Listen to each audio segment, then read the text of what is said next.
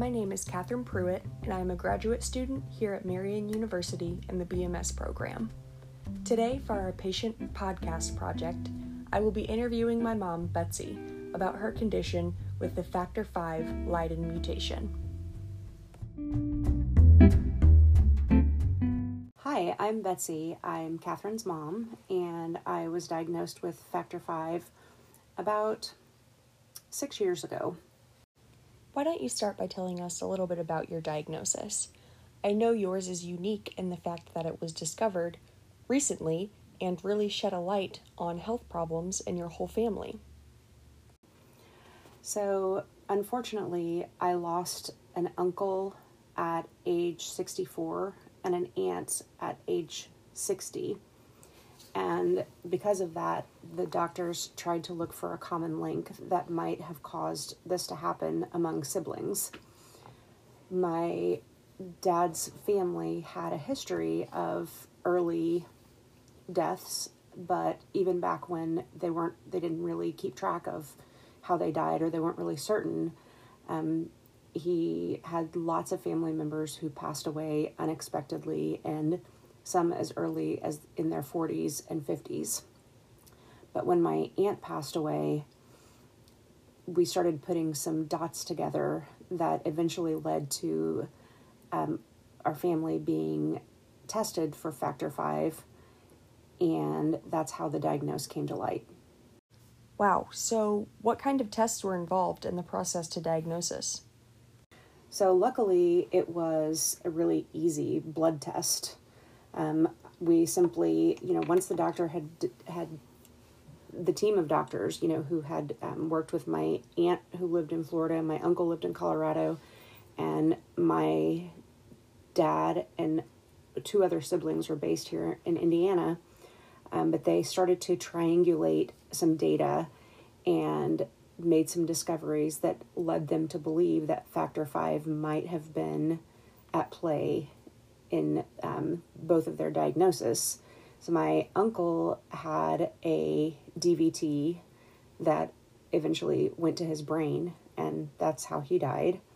My aunt had a DVT that went to her lungs, and that's how she died. So as they started to put the pieces together, that's how they came up with the diagnosis, because my living uncle was having a lot of issues with blockage in his arteries, and that's where it kind of all came together, was from talking to his cardiologist and then getting some information from the doctors from his siblings who had just passed away. And it was just a simple blood test because Factor V is just an inherited disease. Yes, all I had to do was request it from my doctor, who was definitely on board, because, it's really important to find out when you have these genetic factors, because it can help your health overall. So the doctor was, got me tested right away, and was honestly pretty surprised when I came up as having the Factor V Leiden mutation. Why was the doctor so surprised? I was surprised because at the time I had, and still have, thankfully, I have 4 children, and people who have the Factor V Leiden mutation typically have a very difficult time with pregnancy and with staying pregnant. And I was able to go through all of my pregnancies and give birth to almost full-term babies, which they described later was practically a miracle, that lots of people who have the Factor V diagnosis have lots of miscarriages and lots of problems with their pregnancies. So the fact that I did not was really tremendous. I remember going to the OBGYN, and she asked me if I had the Factor V mutation like my mom, and I had no clue what she was talking about. So we just ran a simple blood test for myself and my little sister, and luckily I don't have the Factor V mutation, but my little sister does. And as my mom mentioned, Factor V is very important in different factors for women, especially using oral contraceptives and pregnancy and menopause and hormone therapies. It affects other things as well. Some things that you wouldn't really expect. Like, luckily, I travel a lot, but now, since I've had this diagnosis, when I'm traveling, I have to get up and walk around at least every probably hour and a half to 2 hours to make sure that I don't develop deep vein clots in my legs, which is something, you wouldn't expect in a normal person just going on a plane ride or, taking a car trip a few hours away. But I have to be really careful that, my body doesn't have some odd reaction and I develop clots. I know you said this is a problem that runs in your dad's family. So what was his initial response to this diagnosis, and how has he continued to respond to that? So obviously losing two siblings with a condition that's related like this is a huge wake-up call. So he takes really exquisitely good care of his health. He tries to make sure to exercise every day and, stay very active. He also gets his carotid arteries, he gets an ultrasound test of his carotid arteries on a regular basis to ensure that they are not blocking, that there's not some active clotting issue going on that, that you would never be aware of. I vividly remember being at my grandparents' house just a few years ago and hearing my grandpa tell us about his recent doctor's appointments. I had my checkup today and the blood work shows that my cholesterol levels are down to this and X, Y, and Z are now within the normal ranges. And he would tell us about his new exercise bike, and I know he still, to this day, actively works at being healthier in his diet and exercise routines. And he also gets a routine ultrasound of his carotid arteries ever since his brother Steve underwent heart surgery. So he had a double bypass heart surgery, and they cleaned out his carotids, but they, I think they strip the carotid arteries, try to get rid of all the plaque and all the buildup, which is there, which just is excessive because of the clotting factor. But right now, my Uncle Steve, my dad's brother, has 98% blockage in both of his carotid arteries. And there's nothing they can do medically. So he goes at least once or twice a year to get them re-cleaned out. Yes. And it's still 95 to 98% blocked in both of them. Yes. And so my dad has really changed his entire diet and changed, his activity level, and is very cognizant of how this affects him and how, he is 73. So right now he's beating the odds, really. Compared to both of his siblings, yeah. Compared to his siblings, so it's very real. It's very scary. How does this diagnosis impact your life today? And are there any, additional obstacles that you encounter? I know you mentioned with traveling and having to get up and move your legs around more often, but is there anything else? So one weird thing that happens to me is I have a really hard time forming clots, and that leads to, the clots, I have an easy time forming clots, but my clotting leads to really bad scarring. So a mosquito bite or a scratch from a tree can lead to a really bad scar because the way my body clots. And there's always a clot literally right under the surface, even after the skin has grown a scab and started to heal over, there's always a clot just under the surface. It's really a bizarre thing. I know that she has a couple of scars on her legs that I've always, just kind of been curious about. I don't know, being interested in medicine, I always need to get that spot checked out, Mom. You need to look at this. You need to do that. And the other day, she told me a story about one of the scars on her leg. whenever she was in the shower and shaving her legs. And what happened? So I have had the same scar, the spots on my legs for probably 5 years. And if I accidentally nick it with a razor or if something scratches it, it will, just an enormous clot will come out. And so it looks like it's sort of healed over the top, but it's just like a very super thin skin. It's like a really thick squirt of viscous blood. It's just bizarre. That is so wild. Yes, and my doctor currently has these things mapped, so he checks them when I come in for, a physical. He'll just to see if the spots have moved or gotten bigger, gotten smaller, or gone away, but they haven't gone away, so it's just an interesting thing. As far as treatment goes, have you been put on any medications, like prophylactically, to possibly prevent the development of a DVT or pulmonary embolism? Factor V Leiden is an interesting disease state because there is nothing that you can see on a day-to-day basis. However, I do prophylactically take a baby aspirin every day. So I'm not a baby, but I take an 81 milligram aspirin just to help with that. That's really the only thing they know of, because I don't have more serious issues, thankfully. But that is what I currently, that's the regimen that I'm currently on. I've gone to a hematologist and to several other doctors, for this specific condition. And they've all had really interesting analysis of the disease state. So I have never had a really great understanding of it.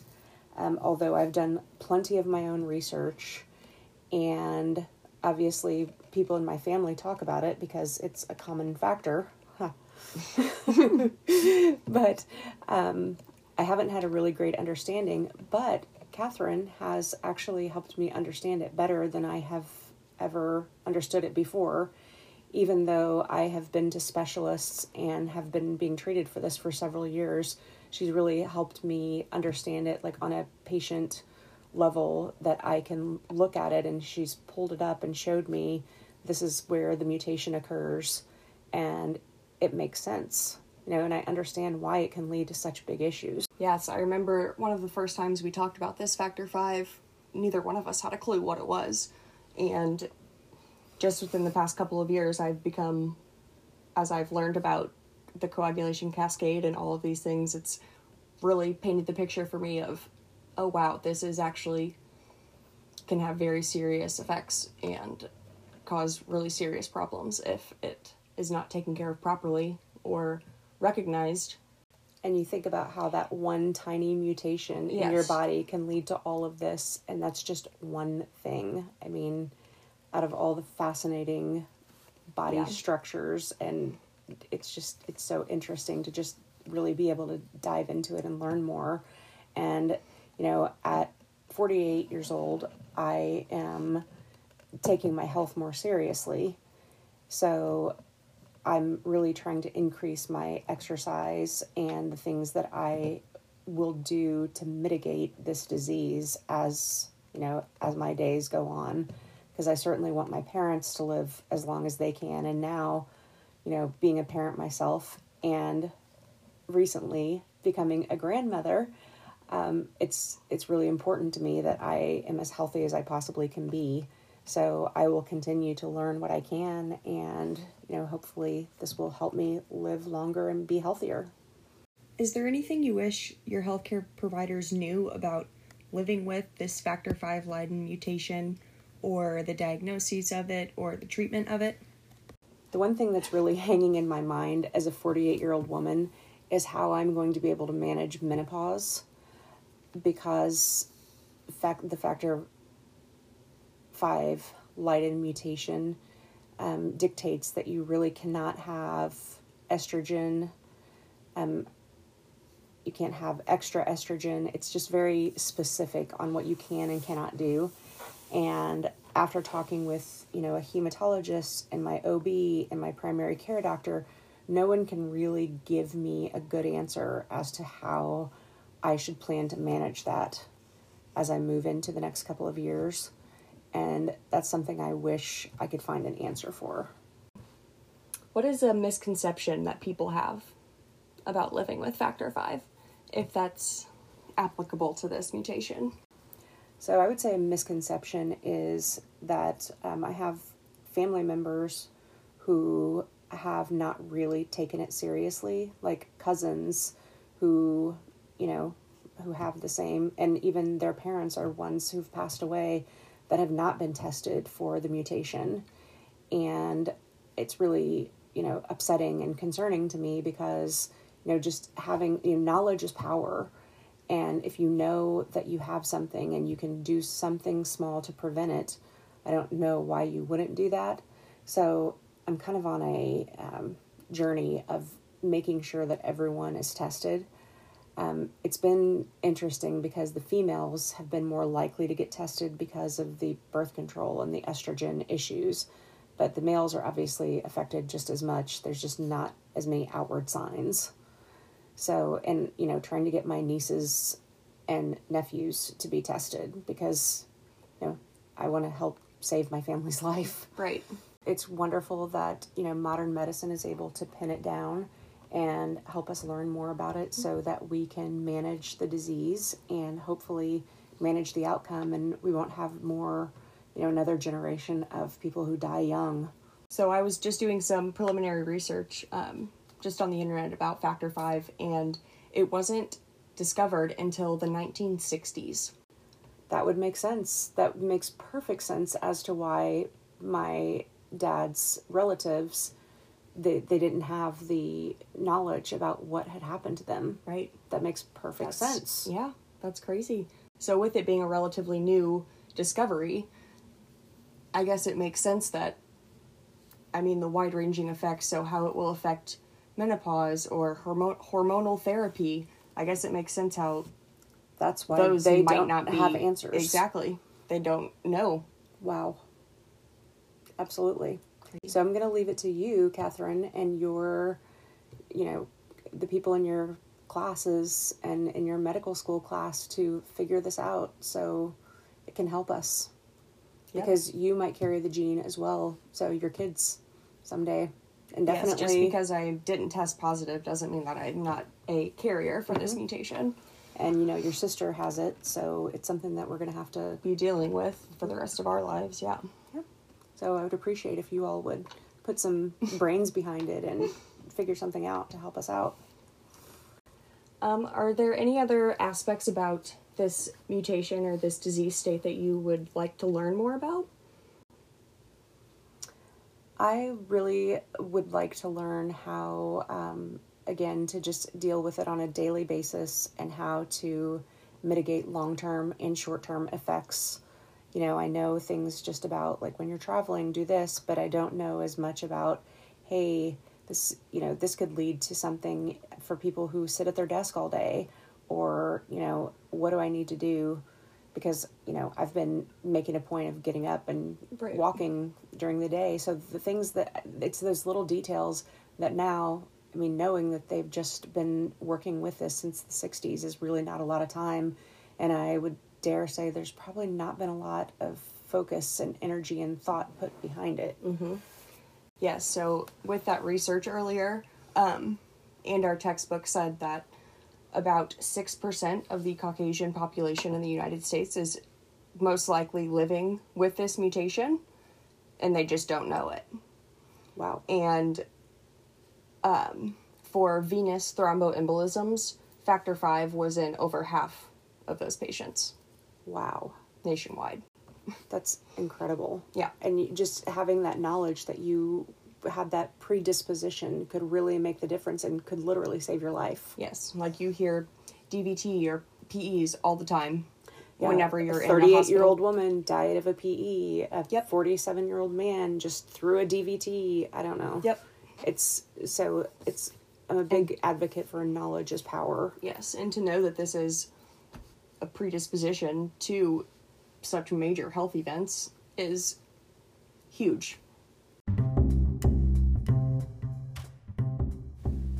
All right, Mom, Betsy, thank you for joining us today, and I really appreciate you taking your time to tell us more about this disease state.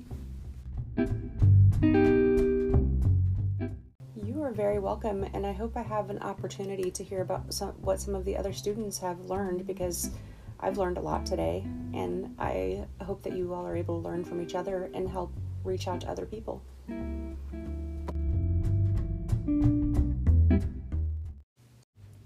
Now I have a little bonus interview with my grandpa, my mom's dad, who also is diagnosed with Factor V Leiden. When did Uncle Steve have his bypass surgery? At least 10 years ago. Okay, and is that like what prompted all of this then? Whenever they found his carotids I just put you on my phone. Yes. Oh. The first time they discovered it is when they found the factor 5 and said, "Hey, you should probably tell everybody in your family to get tested." Part of the background on this also is the fact that so Brother David got brain clots, cerebral hemorrhage, blockage, et cetera, had a stroke at age 63 or 4. Goodness gracious. And he lived for a year and a half, but they didn't think he would come out of the hospital. Wow. Now that I think about it, my sister Carol, who was a mail carrier, Yep. got blood clots in her legs and had to wear the TED hose. Yep. And I think she may or may not be on Coumadin. Wow. Yep. So Steve takes Coumadin. Mm-hmm. Carol still has lots of issues. And so I have been extremely fortunate to see what's going on and stay ahead of this game. Yeah. And not have any of those issues. Somehow part of the interview with my grandpa got lost somewhere in the cloud, but he was telling me how he initially started on Lipitor, which is a statin, after going to his physician and coming back with high cholesterol with levels in the 200s, as well as a 50 to 69% blockage in one of his carotid arteries. But he quit taking the Lipitor because he said that it made him feel like a, quote, walking zombie due to the neurological side effects. So then he switched to Crestor, which is also a statin. So we got the cholesterol down, but he doubled up on my Crestor, and I noticed this spring this was in February after my exam. This spring, I was okay. Getting into the summer, I'm like, man, I'm not getting shit done again. I'm, no energy. Feeling fatigued, yeah. So the doctor said, okay, we're going to stop that for a couple weeks, see how you do. Right. Well, I stopped it for 2 months. And then I talked to your good friend and house host, Jared. Oh, yes. And told him what I was doing and what my numbers were. And he said, if 10 milligrams took you down to 102 and then they put you on 20 milligrams, no. Yeah, he said, you should be able to take 5 milligrams and get by. Wow. Amazing, which means less side effects. So less side effects. So for the last 4 months, I've been taking 5 milligrams.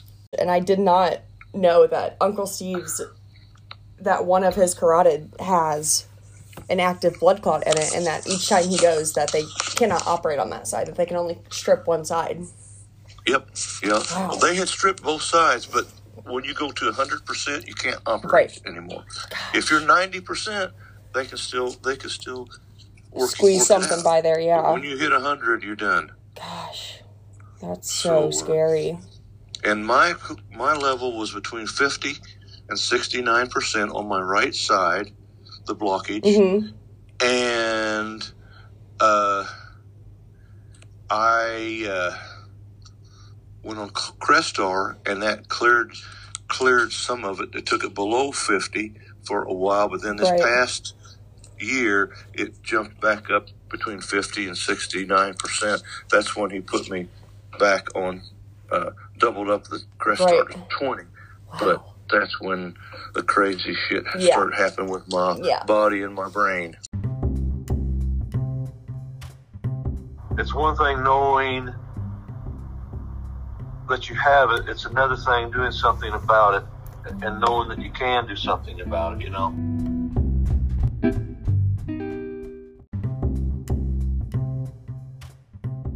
If a problem, you can't do anything about it, but when you do, you better jump on it.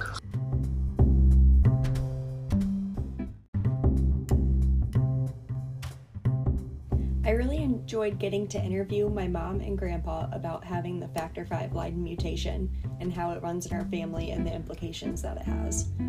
It really ties back to our course learning about the coagulation cascade with Dr. Skinner, because Factor V, along with Factor X, are the necessary factors to convert prothrombin to thrombin within the coagulation cascade. So I really look forward to listening to the rest of the podcast, and I hope you guys enjoyed.